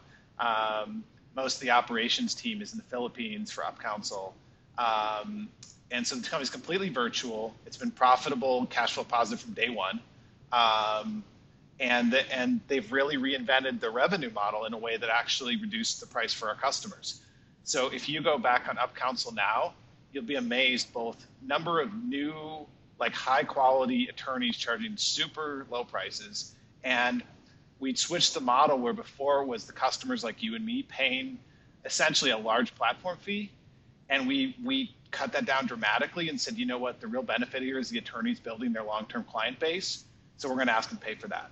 and that's gone really well, and it's actually made them more committed to the platform. The ones because they're paying for it rather than getting it for free. They pay a subscription for it, for customers, which any attorney would take. It's like, if you're going to give me customers, I'm happy to pay you because customers are going to pay me. Yeah. Cool. And I had one last random thing about Up Council, which I think is so cool. So we actually had new investors who we never would have met before come to us over the internet because they saw we bought Up Council and they thought that was so cool. And the amount they've invested in Enduring Ventures is actually greater than the amount that we had invested to buy the company. Right. So you net raised more money than you paid for Up Council. That's great. Which again, I could not have anticipated in a million years. Do cool shit and cool things happen to you is a general life philosophy.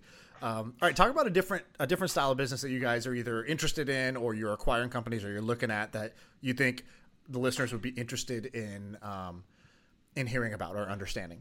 Yeah, so this one, I'll talk about a general category of businesses that I love, and it's been a big thought experiment for me, which is local monopolies or local oligopolies. Okay. And so, you think about the national monopolies or national oligopolies of Google and search and Facebook and social media, right? And like those are giant, super profitable businesses. Well, how do you get something that actually produces outsized returns that's small, that you or I can actually afford to acquire? Right. Well, turns out that being the best barbecue joint in Topeka, Kansas that can be a local monopoly, believe it or not, because it has the same characteristics of a real monopoly, maybe not quite as much protection, but everybody knows you, so it's expensive. It's expensive and unattractive for a competitor to set up shop because you're already well established. You have the best product or the best service in a constrained area, and for one reason or another, it's not easy to arbitrage outside that. So I'm not going to go get my barbecue from Lawrence, Kansas if I live in Topeka, right? I'm going to get my barbecue from the best barbecue place in Topeka. And so then kind of thinking about, what are local monopolies that can actually command premium prices? And you can think about, basic services. You can look at the online reputation of these services. And so if I'm the best air conditioner servicing company in Ogden, Utah, and I have a sterling reputation online, then I may be approaching a local monopoly, and you may start to see that in the numbers. You may be like, wow, this thing's super profitable. Wow, how did that happen? So, it's like everybody goes to the local. In fact, when Andrew was on the last podcast, he was talking about this little side project he did that I actually found pretty fascinating, which was he was saying the local newspaper. A newspaper is a great example of a. I love that one. Right, and the best so he's one. Talking about this newsletter he started. Yeah, no, and you can see how he could quickly become like the best digital source for news in a whole bunch of locations in every town. Yeah, and that would be useful and valuable. So, and like it reminded me of sort of like what Nextdoor is trying to do, right? Nextdoor is trying to go the Facebook path, but what they did was they were like, look, your neighborhood, what's going on in your neighborhood is really relevant to you, and there's no great source for that information. They're trying to build kind of a social network that will produce that information. But I liked his model, which was very simple, and I think could be very profitable. And if I was somebody out there listening to this, I would hit him up to go work for him and be like, hey, let's spread this thing in my area. I can handle all the East Coast or whatever. Or I just go build this myself, which is, he was saying, I can, let's take Ogden, Utah. I can build the best sort of local newsletter of what's going on in Ogden, the news you got to hear about in Ogden. It could probably be run by 2 writers, maybe 3, maybe, and you could probably make a lot of money off local classifieds, local business to business sort of advertising, and you can acquire a bunch of users through paid either search or Facebook traffic, using local targeting and being a really relevant thing. Like find out what's going on in. I live in Lafayette, California, right? So, should I subscribe to the Lafayette Daily? And like, can you build like, a little version of Rupert Murdoch's empire by owning the daily newsletter for every single town? That to me sounded like, that wasn't just one of Andrew's kind of pet ideas. That to me sounded like potentially a very big idea. What do you think about that? Yeah, I think so too. And you and Sam were talking about affiliate and lead gen businesses, and that's kind of you can quickly see how that can become a lead gen business too, right? Yep. So you can go to people who are advertising local businesses, and rather than say, "Hey, pay me $500 per newsletter send," and they're like, "Well, what do I get for that?" Like, "Hey, local auto dealer, local mortgage broker, would you like leads of people needing a mortgage in Lafayette? Like, what is that worth to you?" Right. Oh, it's worth $500 a lead? Cool. Good to know. Yeah. Good to know, right? And I think that I think you can also have really interesting compensation models. I think a lot of people are looking for a side hustle and don't need it to be the full-time job with benefits and a 401k, and they already have that somewhere else, or their spouse has it, or and they're young and flexible, and really what they want is like an opportunity where they can just plug in and kind of do this thing that's prescribed, but do it well and have the infrastructure around them to make that a profitable endeavor. Right. And you guys have a different local monopoly or oligopoly type of business. I know we're not going to talk about it too much. We don't want to give away the goose, but I love that one. I've been super, super excited. In fact, I probably over 3 different phone calls with you guys. I was like, "Hey, ditch everything else. Just do this. This thing is gold." So that's cool. But what about what are some other things you've looked at that you haven't acted on yet, but you're like, "Oh, that's cool," and maybe who knows? Maybe somebody listening to this knows of a business like that or has a business like that, and will reach out to you saying, "Hey, I fit that profile." Like, what's the profile that you're looking for? What types of businesses are you interested in besides this? Oh, there's one things I always look for is like just high margin, just pure. I think the gross margin number is always it's where my eyes go first. It doesn't go to the revenue number; it goes to the gross margin line, and then I want to work up from that and say, well, because if I'm selling, $1 worth of services that cost me 90 cents, then I'm not actually adding a lot of value. But if I'm selling $1 worth of services that cost me 10 cents, right. Well, I got a lot of options for how to spend that other 90. And even if it's not super profitable today, it may, maybe in the future. This business I mentioned, we've made a number of acquisitions in it. Its gross margin line's usually 90%, and its EBITDA line's usually 40 or 50, if even run at small scale. And so, it's not perfect, but it's a good business to be in. And so, one thing I say is like go to the small and mid-sized towns of America, or wherever you are, Belgium, wherever you are, like go there because all the smart, ambitious people go to the city, and a lot of them try to solve city problems. How do I get my $1,000 mattress delivered in a box, right? And going to these small and mid-sized towns, it's like there's all the basic needs are there. There's an economy there. There's real money being spent. And so, for example, we haven't acquired a managed service provider. That's something I'd be very interested in. So explain what that means. What's a managed service provider? So an MSP, there's a bunch of different versions, but basically they're your outsourced IT. So I run a dentist office, and I don't have an IT person on staff. I don't even know how to turn on a computer. But right. I need my networking to work. I need to make sure my files are backed up. Maybe I have some fancy equipment that needs to be networked in a certain way. And so, I need somebody to call when the Wi-Fi doesn't work and when my printer doesn't work. And so it goes all the way up to pretty, I'm a 200-person company, and I still maybe have one IT guy who's really overworked, and I need, all these different services. I need someone to manage our phone tree, and I need someone to, to manage setting up email accounts and, run the email server, whatever. And so, I think that's already a huge industry. There's a lot of opportunity for recurring revenue because you can, somebody can charge the dentist office $500 a month or $300 a month or whatever they'll pay, layer on a bunch of services. Hey, we can, provide your phone line, et cetera. Right. So I think those are really interesting. I've been looking to either acquire one of those or partner with one of those. So that's one area. And I think there's a lot of efficiencies because a lot of these are small shops with one or two really talented IT guys in some local area. Usually guys, sometimes girls. And, truth be told, some of that work could be sent to much lower cost locales and probably also provide better responsiveness and better service to people. Right. And what about what are the type of businesses you would steer clear of that you see other people getting excited about that to you just doesn't make sense? Why? What's all the fuss about? Oh yeah, so there's a few of those. I mean, so one is there's whole industries that trade on revenue multiples, right? And so like natural foods industry is a good one.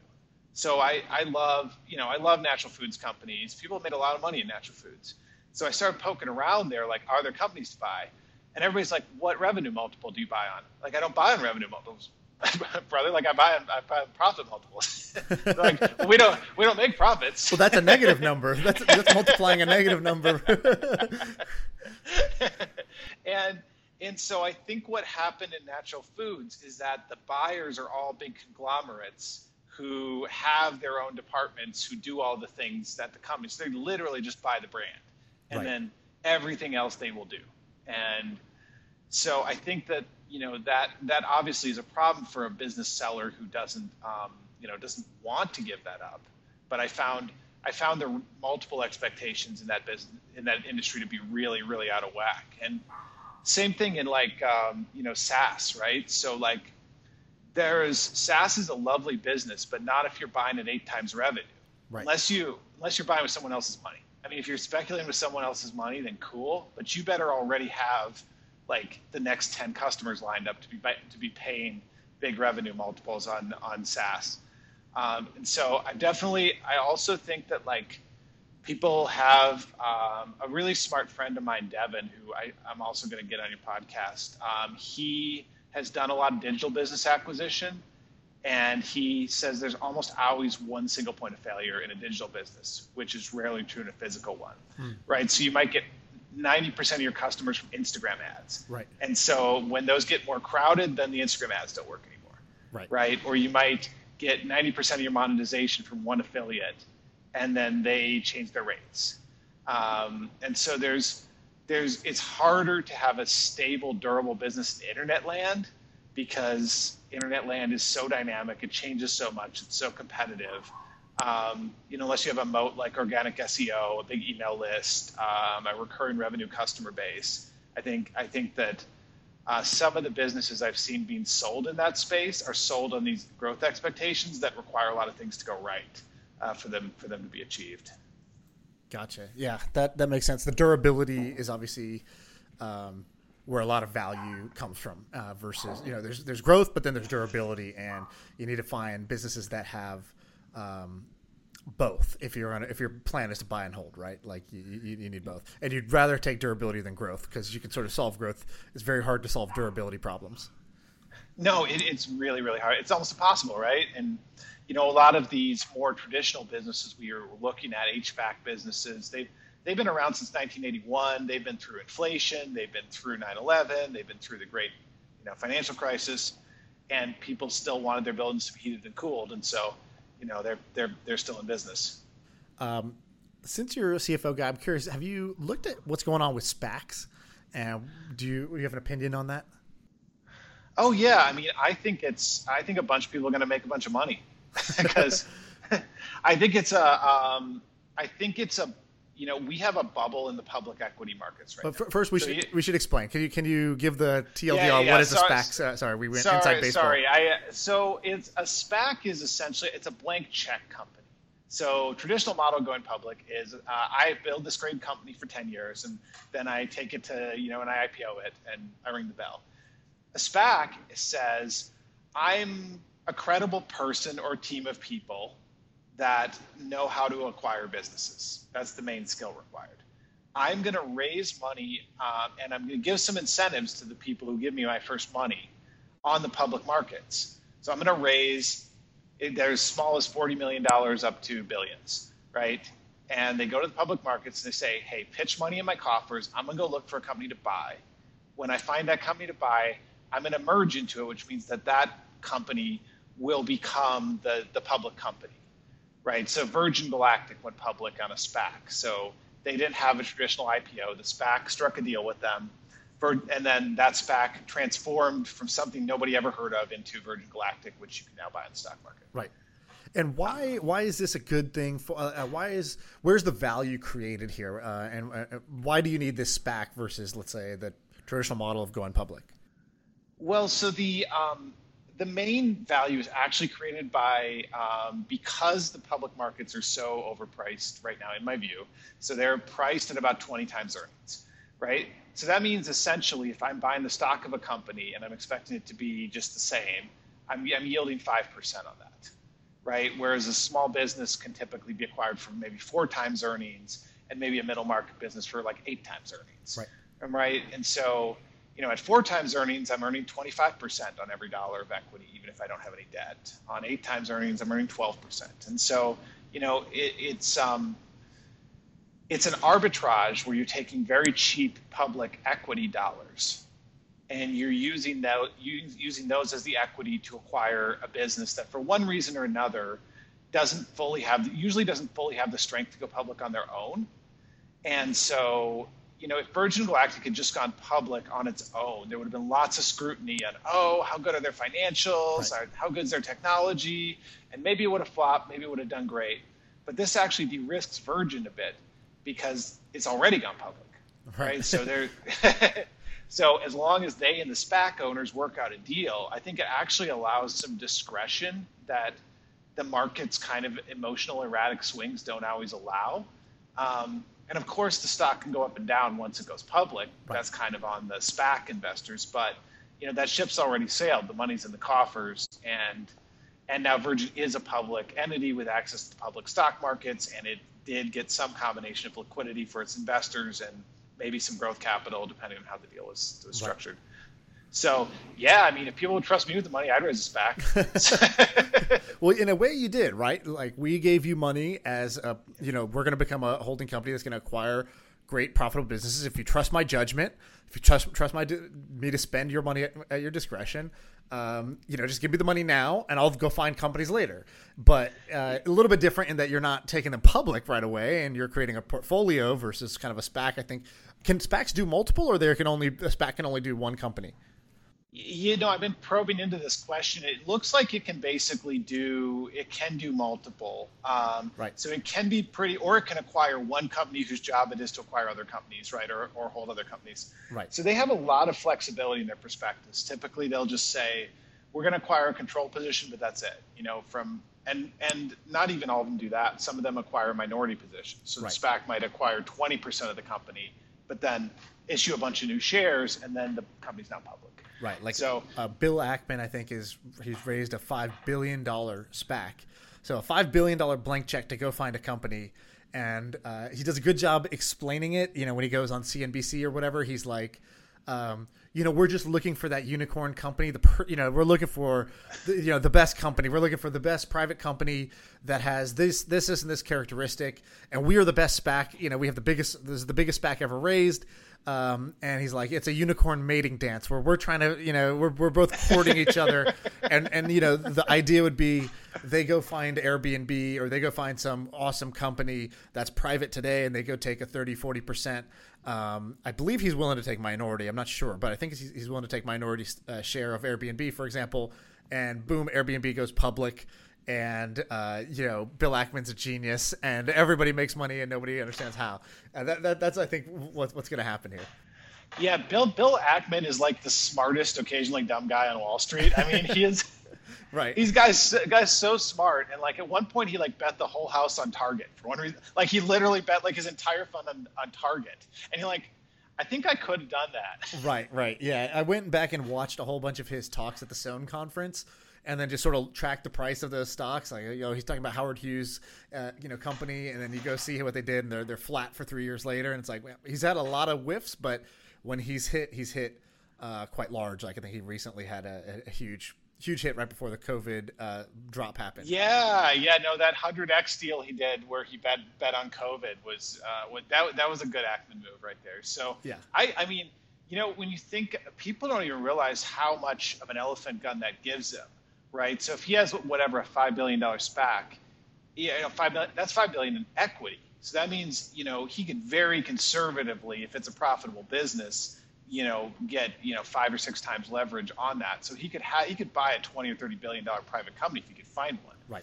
Now, I think that someone like Airbnb, I'd be like, I don't need Bill Ackman to go public. Right. Yeah, exactly. And so I think there's a natural like large size constraint where Ackman's going to have to he's going to have to be a bit speculative, and even with that huge amount of money, and who knows, maybe they'll buy WeWork or something. Take that money. Who knows? Right. All right. So we only have a couple minutes left. I want you to help people who want to get smarter about this type of stuff. And we'll have you back on again, and we'll talk more about different companies, because I think you're seeing on a weekly basis, dozens of companies maybe, and then you're sort of looking into a fewer amount of those. But so I think you're always going to have interesting stories to share. But I want to know give people either books, podcasts. What is your information or education diet that gets you smart about this type of stuff? Yeah, it's a good question. So, I mean, the Bible of this stuff is Buying a Small Business by Harvard Business Review, right? If you haven't read that book and you don't actually understand everything that's in it, you're not ready to buy a business, in my view. And so, it's not to say that everything they say is right, but it's all the fundamentals. So buying a small business or buying a business? I think it's actually called Buying a Small Business. Buying a Small Business. It's HBO. I have the book. It's a Harvard Business Review book. And that's your do not pass go, do not collect $200 unless you've read this book. Yeah, it's just fundamentals. Like I really don't agree. Like those guys are very, very into buying a cash cow business, and so they don't even think about growth. Like they don't even contemplate growth in the whole book. Right. They're just like I want to buy something that no matter what will not make less money than it made when I bought it, and fair enough. There's another one, Build Then Buy.